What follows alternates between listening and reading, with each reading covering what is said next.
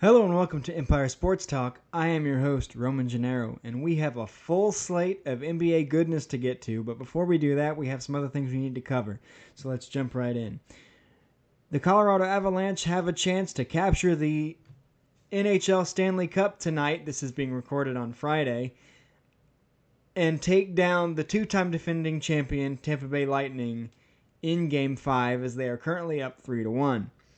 Some might argue that it should have been 2-2 because Game 4 ended somewhat controversially when 30-plus seconds into overtime, the Colorado Avalanche scored the winning goal during a shift change, and the Lightning were quick to notice that there were 6 men on the ice for the Avalanche at the moment when the goal was scored, which, by all accounts, is illegal. Now, Tampa Bay was rightly devastated. They thought they were climbing back into the series as they had gone down 2-0 and won Game 3 and made a push in Game 4 to try to even up the series. And this technicality, this rule, was violated during the goal, so they thought it should have been waved off and then they could have kept going. But they were devastated. They thought they should have still been playing when they were doing the post-game press conference, and their coach left the post-game press conference saying, I'll talk to you guys tomorrow. I can't do it right now. You'll see that we were right when you see the replay. And Tampa Bay was technically right. There were 6 men on the ice at the moment that the goal was scored, and nobody saw it. And the NHL has acknowledged that they missed the call, that it should have been called. But it's hockey. These things happen. Shift changes happen literally dozens of times in a game. It's not like baseball or basketball or football or soccer where you literally stop play to make a substitution. Line changes happen during play. They're an inexact science of, I'm coming in, so you need to come off the ice, but we're going to keep going while you do it. So there are many times during the game where for a split second, there could be 4 players on the ice or 6 players on the ice. If you want to get technical, the rule gets violated all the time for a split second until that player gets off the ice or until that new player comes on. So, yes, in that moment, Colorado had 6 players on the ice. But to Colorado's point, it happens. These things happen in sports. Things get missed. The third strike that gets called a ball, so the pitcher has to throw another pitch and that pitch gets hit for a home run.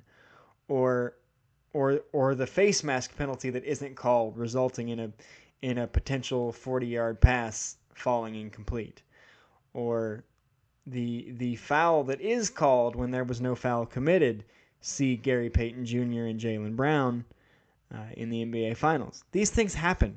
You just have to hope that you're not on the wrong end of them when they do, because it is the human element of this game, and I think of these sports, and I think it would be a huge mistake to come up with ways to remove the human element, as they're trying to do in baseball with robotic umpires, because that's one of the reasons why we as regular people relate to these things, because they're all just humans. They all happen to just be really, really good at something that pays them a lot of money. So it's terrible for the Tampa Bay Lightning that they lost that way, but there was nothing malicious about it. Nobody's wrong here.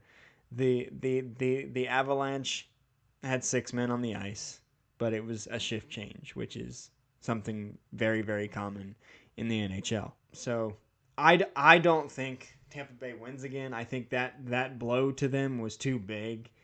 So I think the Avalanche take it in 5 and win their 3rd Stanley Cup in franchise history.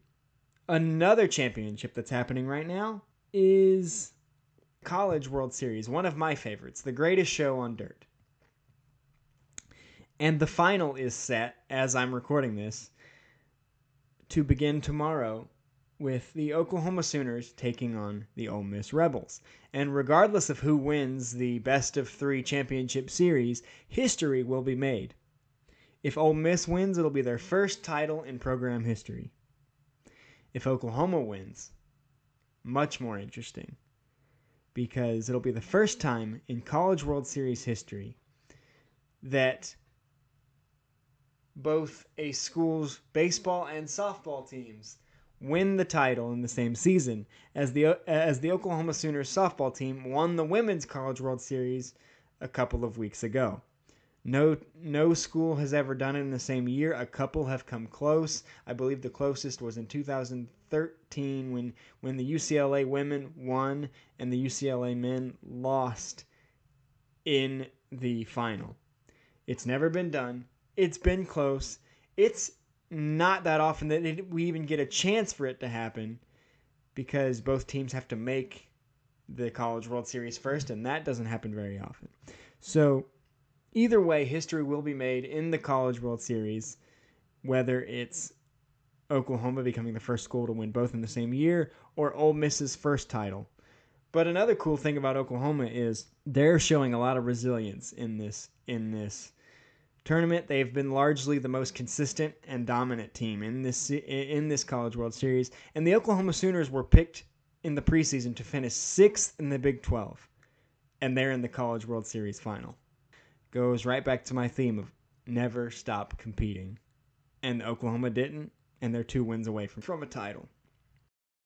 So I wanted to do something a little bit different before jumping into the main part of the podcast with all the NBA madness. And the other day, I was at the gas station. I was heading to a movie, and I got what I needed to get, and I was checking out, and I saw a pack of Topps baseball cards. And I used to collect baseball cards. I used to get them all the time, but I haven't, as an almost 30-year-old man, I haven't gotten a pack of baseball cards or any kind of cards in almost 20 years. But something about this pack, I thought, what the heck? Let's get some baseball cards. I've been holding on to them. I haven't opened them until just before I started recording this episode. I took them out backwards so as not to see what they were, because I wanted to do it. I wanted to do it on the podcast. I wanted to see what they were on the podcast. And if you're listening on an audio format, you may want to transition over to a video format where full episodes available on YouTube. But we also go over to our socials. Subscribe to YouTube while you're there. Go over to our socials, our Empire Sports Talk socials, where I post clips. Facebook, TikTok, Twitter, Instagram. We're new to Instagram, so go give us a follow there. And let's see what we got in these cards. All right. It looks like we have a few team cards. So we have the White Sox, the Rays, the Slam Diego Padres, and the Houston Astros. We got team cards. So we're off to a good start here. And I can already see that these cards are a little bit dated, because the first player card that we have is Sean Manaea, but he's wearing an Oakland A's uniform, and he was traded to San Diego, I believe, in the offseason. So these are a bit dated, but we'll still see what we have. Oh, here's another one. Drew Smiley, but in a Braves uniform. And as we know, he calls the north side of Chicago home now. He's with the Cubs. Luis Robert. Okay, we're getting some good cards here. He's killing it with the Southsiders. Cal Raleigh with the Mariners. That's a fun name to say. Max Kepler with the Twins. That's a good card. Aaron Judge, the MLB home run leader for 2022. Last I checked, he was on pace for 66. I don't know if that's still the case, but he is having a heck of a year.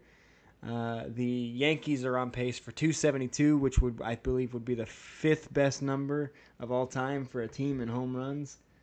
Luis Gill, Luke Weaver, Garrett Cole. This is a very Yankee-heavy pack. Alex Wells of the Orioles. One of my college buddies is a relief pitcher for the Orioles, Brian Baker. So if you see Brian Baker, I went to college with him. Byron Buxton of the Twins on a particularly glossy card. Particularly glossy. I like it. It's a special Stars of the MLB card. I remember when they used to do special cards like that. And Lars Nootbaar That's a fun name to say. A fairly new addition to the St. Louis Cardinals. So, if you don't find cards exciting, you can skip this part of the podcast, although I hope you didn't, because that was the first pack of cards that I've opened in 20 years, and that was pretty fun. But now that we've got that out of the way, let's jump back in to the meat of the podcast, and that is the NBA. The big news in the NBA, I want to congratulate the Golden State Warriors on winning another championship. It's their fourth championship since 2015, and their seventh overall. All four championships in the last 7 years have been won with the same core. That is Steph, Clay, and Draymond. So congratulations to them, and they are proving that built is better than bought, which I've said many, many times. They are a dynasty, if you want to call them that, and I think you are within your rights at this point to call them that.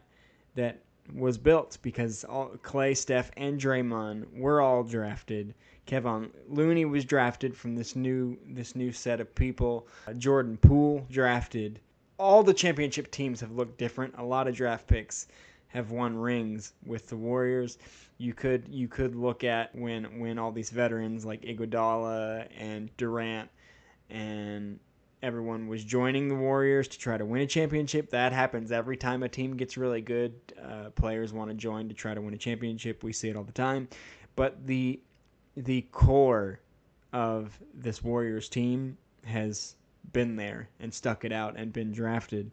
So congratulations to the Warriors for their fourth title since 2015, seventh overall. Steph finally gets his MVP, which when I heard that he didn't have one, I couldn't believe it. I guess I had forgotten. Because Steph is such a transformative player, you just assume that by playing he's going to win MVP. So it was pretty shocking to me when it was like he finally gets his finals MVP, and it was a great story because they went from worst team in the NBA to the finals in just a few short years. They worst team in the NBA to just outside of the play-in. Injuries killed him. Clay was out for almost 3 full years. He finally comes back. This was a great redemption year for him. It was a big win for him. He was very emotional about it. Steph was very emotional about it. Before the buzzer even sounded, it was a big win. Props to Boston for giving Golden State a heck of a series. It looked at one point like Boston was in full control. They were minutes from going up 3-1, and Golden State did what Golden State does and won that game and then did not lose again. The one thing I want to take away from that, something I noticed, and if you follow us on Twitter, you see that I saw something and I said, I'm going to talk about this. I have something to say about this. The NBA has always been run by superstars. The big players, the flashy players that we attach ourselves to and says, this is the guy, whether, all the way back from Wilt to Kareem to Dr. J to Larry Bird, Magic Johnson, Isaiah Thomas, Michael Jordan, Kobe Bryant, LeBron James, Steph Curry, Giannis, the big stars that we attach ourselves to that carry the league from a visual standpoint, from a marketing standpoint. But not all superstars are the same. And something I saw online this week was somebody comparing a selfless superstar with a selfish superstar. And they're two of the most prominent names in the NBA today. One of them is the one we were just talking about. The selfless superstar, Steph Curry. After winning his fourth title, after being on the stage, after being handed the MVP trophy, he said, I could not have done this without my teammates. This is for them. We did this together. Everyone from the video staff to the coaches to the trainers to the front office, this is for us. We did this together. It was a big team win. He was very team forward in his speech, in his acceptance, in his gratitude for the organization, for his teammates. Steph is a selfless player. In 2020, we saw the opposite of that. After winning his title with the Lakers, LeBron James said, I want my respect. So, I've never come on here and disrespected LeBron James's talent. He is one of the all-time greats at this game. But what I've never cared for is LeBron James's attitude. To be successful in anything, but especially to be successful at a sport on a professional level, you have to have a certain amount of confidence. And sometimes that confidence can bleed over into arrogance or showboatiness or egos. These things happen when you have to do something with a certain amount of confidence. And we see a certain amount of swagger from the Warriors when Steph Curry shoots a three and turns around and runs down the court before it even hits the net. Like, we see that.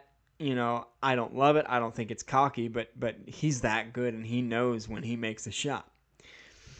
But LeBron saying, "I want my respect," is the ultimate sign of, we just did this as a team, and everybody look at me. LeBron's whole career, off the court, and even sometimes on, but he's a good teammate on the court. He gets his assists. He finds open teammates. He's one of the best players the game has ever seen. But his entire career, and a lot of this has to do with the media, I get that, but calling somebody King James at 15 is a lot. And then saying he's going to be the savior of his hometown franchise. But he came into the league and he adopted that nickname. He started referring to himself as King James. He started referring to himself as the chosen one. Then after 7 years in Cleveland, he made a very public and to some obnoxious announcement, being like, "I know I'm the best there is. Everybody look at me while I tell you where I'm going to play," while sitting in a gymnasium. I remember watching that special. There was nothing special about it. It was just LeBron sitting in a chair saying, "I'm going to play in South Beach." But he wanted all eyes on him. Then, when he was introduced in Miami, it was this big club-level spectacle. All-star game level spectacle for LeBron and these two other guys. One of which who had been there for years at this point, in Dwayne Wade. Then, when he decides to return to Cleveland, which I always commended him for, and I still do, when he decided to return to Cleveland, he did it in a very similar way to Michael Jordan when he just said, "I'm back." He wrote an article and it said, "I'm coming home." Then he goes to the Lakers, the Showtime Lakers, all the attention on him. It was the flashiest brand in sports, and he couldn't stand not being a part of it. And then he couldn't stand not taking one of the greatest things that my generation attributes to Michael Jordan and our love of the movie Space Jam, and desecrating that and making that worse. He has admitted his need to beat Michael Jordan. He's admitted he's chasing a ghost. And to say in the biggest team moment, to say, "I want my respect." I am censoring myself there. He added another word before respect. "I want my respect." If you have to call yourself King James, if you have to ask for respect after 4 titles, multiple MVPs, if you're asking for respect, you're showing the reason why you weren't getting respect in the first place. Even back when he was coming into this league, his advisors advised him. They said, "Why don't you wear the number 9? Wear the number 9 because no great in the NBA has ever worn the number 9. You could make it yours." Like, we attribute the number 23 to Michael Jordan, or we attribute the number 6 to Bill Russell and Julius Erving. They said, "You could make the number 9 yours. Nobody wears the number 9. And he said, "No, I want to wear 23. I want to wear 23 because I'm the greatest." If you if you refer to yourself as the chosen one, if you refer to yourself as the greatest before you've even done anything like he was at that point, if you admit to chasing someone, if you have to ask for respect, if you turn attention to yourself in the ultimate team moment, you have a complex. You're a selfish superstar. You only care about you, and that's what we see from LeBron. Now, some could make the argument that Michael Jordan was all about himself because the way he played exuded a certain level of confidence. But Michael Jordan and his teammates have admitted that yes, he was hard on teammates for not being as good as he was, but that's because he wanted for them what he wanted for himself. Steph and Clay and Draymond want for others what they want for themselves. Draymond even said that after winning his 4th ring that the greatest enjoyment he gets out of these other rings after his first one is seeing the players like Jordan Poole, like Andrew Wiggins, that win their first. So even they are saying the confidence and the what some might construe as arrogance that we give off is because we want the best for ourselves, but we also want that same best for our teammates. And I've never seen LeBron want the best for his teammates. He has jettisoned entire teams out of the city he's playing in because he doesn't like them. He wanted to get rid of Lonzo Ball. He wanted to get rid of Brandon Ingram and Kyle Kuzma. So he did. And he brought in his friends. He brought in Anthony Davis. He brought in Carmelo Anthony. He brought in Russell Westbrook. And look how that turned out. Not only were they terrible, but all 3 of the players that used to play with LeBron, Lonzo, Kuzma, and Brandon Ingram, were on teams that, for the most part, the Wizards fell apart at the end, but for the most part, had better seasons than LeBron's team of buddies. We have not seen LeBron do what's best for his teammates, especially if it comes out of having to sacrifice something for himself.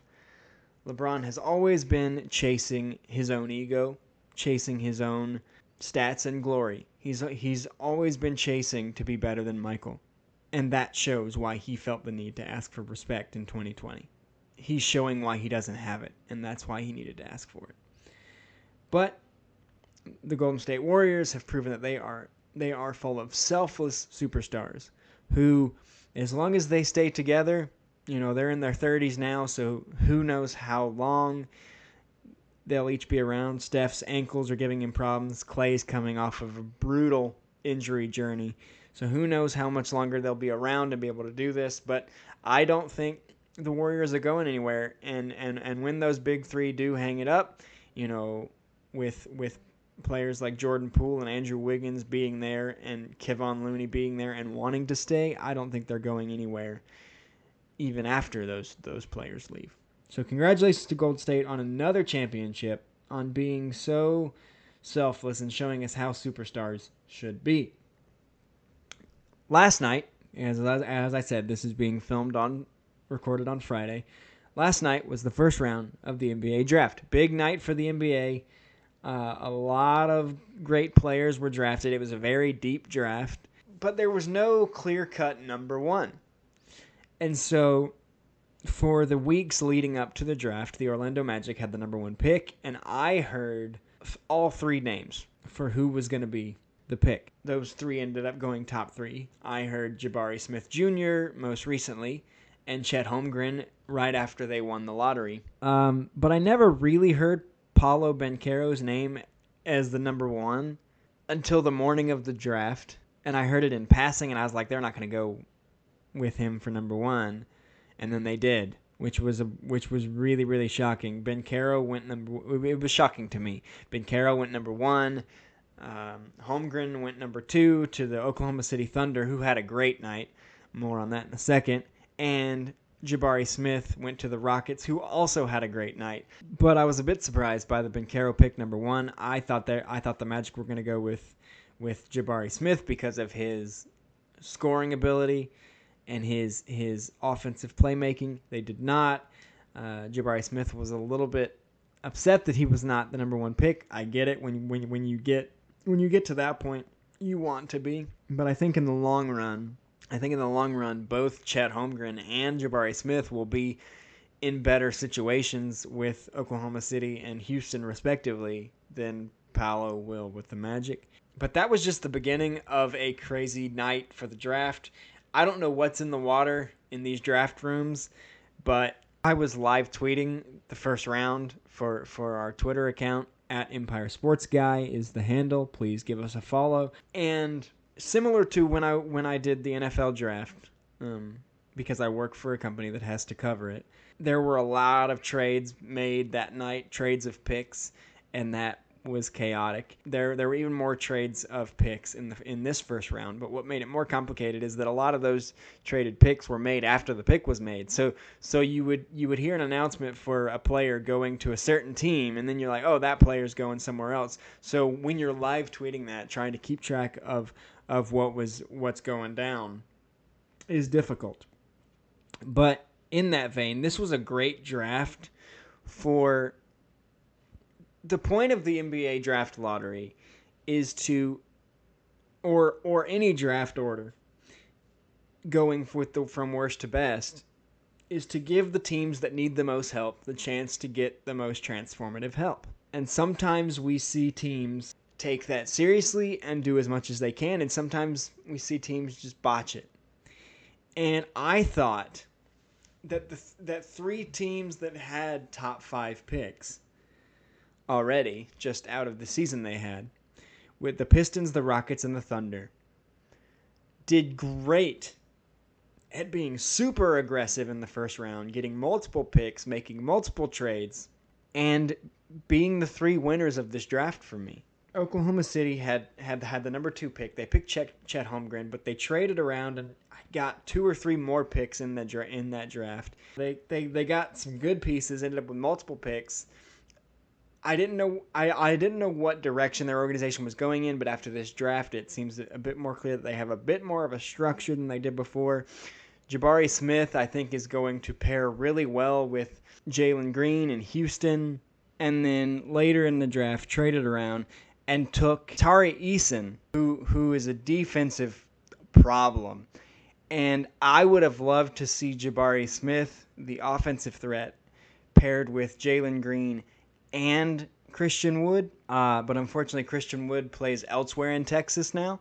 But that being said, as I tweeted last night, I said Eason is a problem. Jabari Smith and Jalen Green are going to get the buckets on offense. Hand the defense over to Eason and Boban, and they'll take care of the rest. And I love Eason's nickname. It is his mother nicknamed him Peso because his jump shot was money. And that was one of the funniest things to me in the draft. They also traded back into the first round, the Rockets, and got Ty Washington from Kentucky, who is a scorer. So they got one of the steals in the draft. So I think Houston did a great job. Oklahoma City did a great job getting pieces that they need to find their identity. Detroit with Jalen Ivey, I think he was one of the best picks in this draft. And we kept seeing Detroit's name pop up in the first round. I couldn't keep track of who was going to Detroit and who wasn't. And then we had a move after the draft that I'll get to in a second. But they got Jalen Ivey. And Jalen Ivey has a great story if you don't know it. His mom was a former WNBA player and coach at Notre Dame. And so he grew up around the game. And it meant so much to him to get to the NBA, and his mom was there, and he got drafted to Detroit, and his mom played for the Detroit Shock of the WNBA. It's a great story with him. That was the guy they wanted at 5, and he fell to them at 5. He was projected to go at 4 to the Kings, but they took Keegan Murray instead.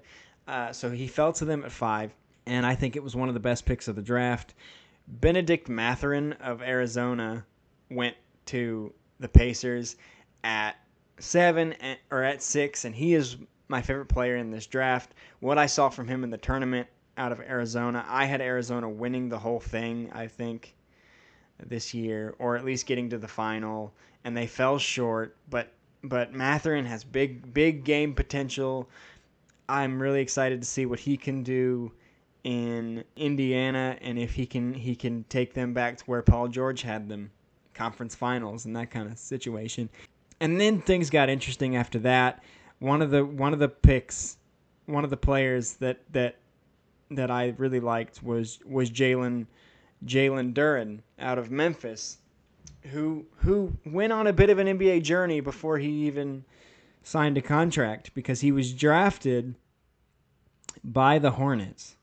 And then after the pick, or sometime around the pick, that pick was traded to the Pistons. So it looked like for a while that he was going to go to the Pistons, which I had heard that the Pistons GM, Duren, was their guy if they didn't get Jaden Ivey, but they did, and so they somehow ended up with both of them.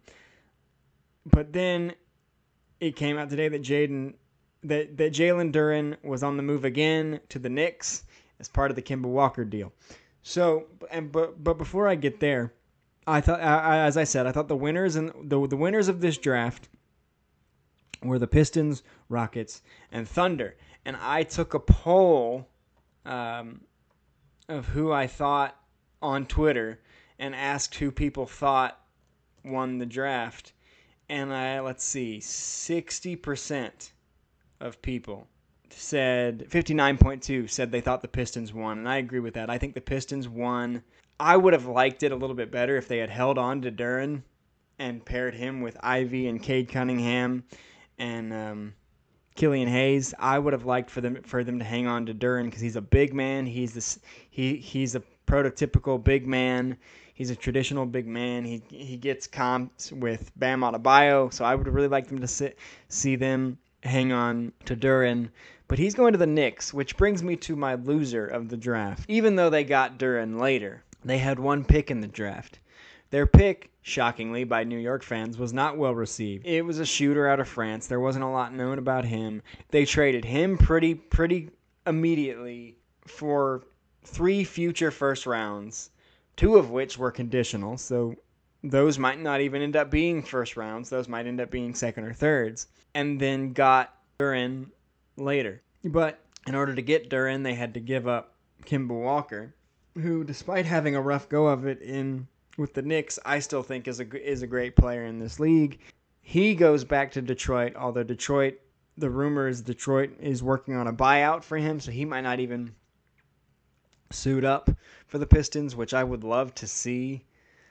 But their backcourt at this point is their strong point. They just traded Jeremy Grant to the Blazers for picks, which is, I think, how they were able to be so busy in this draft. But I do think the Pistons won. On my poll, 59.2% of people said the Pistons won, 25.5% said the Rockets won, and 15.3% said the Thunder. And I added an option for them to say someone else, and out of 98 people, nobody voted for that. So it's pretty clear who the winners of this draft were. The Thunder, the Rockets, the Pistons. The Knicks, to me, were the losers, trading away Kemba Walker and kind of messing up the one pick they did have. The Knicks, the last couple of years, they were hoping to get Zion. They didn't. And they were hoping to get Kyrie and KD. They didn't. And so the Knicks have had high hopes the last several years, and they're a big franchise. They should have high hopes, and they've been dashed every time. But it seems that every time the draft comes around, they can't figure it out. And getting Jalen Duren is great. I think he's a really good player. I think he's going to be very good at the next level. But that's not. There's still a long way to go for the Knicks, and I think they're banking a little bit too hard on the flashiness of Madison Square Garden and free agency, because now we've heard Kyrie Irving might be on the move, and the Knicks want him, and the Knicks want all these people. But the Knicks aren't attractive right now. The Knicks aren't an attractive team, so you can't bank on free agency that is entirely subjective to an individual's decision and perception of your franchise, which is not an attractive franchise at the moment. So I think it's going to be a long road for the New York Knicks, and this draft did not help. The last thing I want to touch on, I just mentioned his name. That's what we in the business call a segue. Kyrie Irving was not able to work out a deal with the Nets. He wanted a long-term contract. They did not want to commit to him. Shocker. So now they're working on a sign and trade. And Kyrie Irving has a list of teams that he would prefer to be traded to. The Lakers, the Mavericks, the Heat, the Knicks, the Clippers, the Sixers. It's a good list of teams. I don't think the Sixers would be a good idea because if they want to hang on to James Harden, he has played the one more often these days, and you would have two ball-dominant shooters on the same team. I don't think that would work out. The Lakers, he'd be back with LeBron, but that didn't go over great the first time, personality-wise. I mean, they won a championship, which is great, but he wanted out of there because he wanted to be the guy. So now he wants to pair back with him. The Mavs would be the most interesting to me, pairing him with Doncic if Brunson moves on and gets his big payday, which is projected somewhere like $22 million. The list of teams isn't my problem here. The problem is that it's no surprise to me from the Nets' standpoint that this did not work out because the Nets have lost interest. Because Kyrie, he's had an injury history, we get that. But Kyrie has missed a lot of games for the Nets for completely avoidable reasons. Regardless of where you stand or where I stand on the vaccination thing, that kept him out of the majority of the season last year. It's his choice. I agree with that. I think everybody should have had that choice. He made his choice, but he wasn't available to the team that had paid him. And the year before, he had just decided he didn't want to play. No injury, no reason for leave. He pulled a Dennis Rodman going to Vegas and decided he just didn't want to play. So he proved he was a flake. He proved he wasn't reliable. He proved he wasn't there for the Nets. So it's no surprise to me the Nets did not want to commit to Kyrie Irving because Kyrie Irving doesn't want to commit to anything. So in that situation, the deal was not done. The deal was not made because Kyrie Irving is unreliable. The deal was not made because of choices Kyrie Irving has made. So why am I going to help you as if I was the Nets organization? Why am I going to help you get the situation of your choosing when you kind of screwed me in the 2 years that you played for me because you didn't play for me? And it wasn't because you were hurt. So I don't like that Kyrie's like, okay, we can't work out a deal. Do me a favor and trade me to one of these teams. No. Like, it's vindictive a little bit, but I've seen situations where a team and a player have a falling out, so they trade him to like the worst team in the league. I don't know if anybody wants to commit to Kyrie. The Lakers are interested. That's because the Lakers are desperate. Look at their 2021. Look at their 2021 season. Look at last year. Like look at what's happening there. The Lakers are desperate to turn that around. The Lakers are interested in anybody. I turn on Twitter and every 5 minutes to see the Lakers are interested in so and so. Of course they are. Because they're in a bad spot. I have not seen Kyrie's name attached to any of these other teams on this list other than he is interested. I have not seen the Heat, the Knicks, the Clippers say they are interested. The Knicks were interested during the free agency push. That was 2 years ago. A lot of crap has happened since then with Kyrie Irving. And then, whatever happens with Kyrie Irving, presumably he's played his last game with the Nets, however few there were. What's that going to do for Kevin? Because Kevin Durant chose to play with the Nets because Kyrie Irving chose to play with the Nets. It was a package deal. They worked it out together. So what's he going to do? So is Kyrie Irving going to screw an entire organization in their near future because he made decisions? I don't want to play. I don't want to play. I'm not hurt. I'm totally healthy. I just don't want to play. So I think Kyrie Irving is the last person who is in any kind of position to be making demands of what team he wants to play for next. And if he does, who's to say that team wants to do it? He's like, yeah, he's a great player when he plays.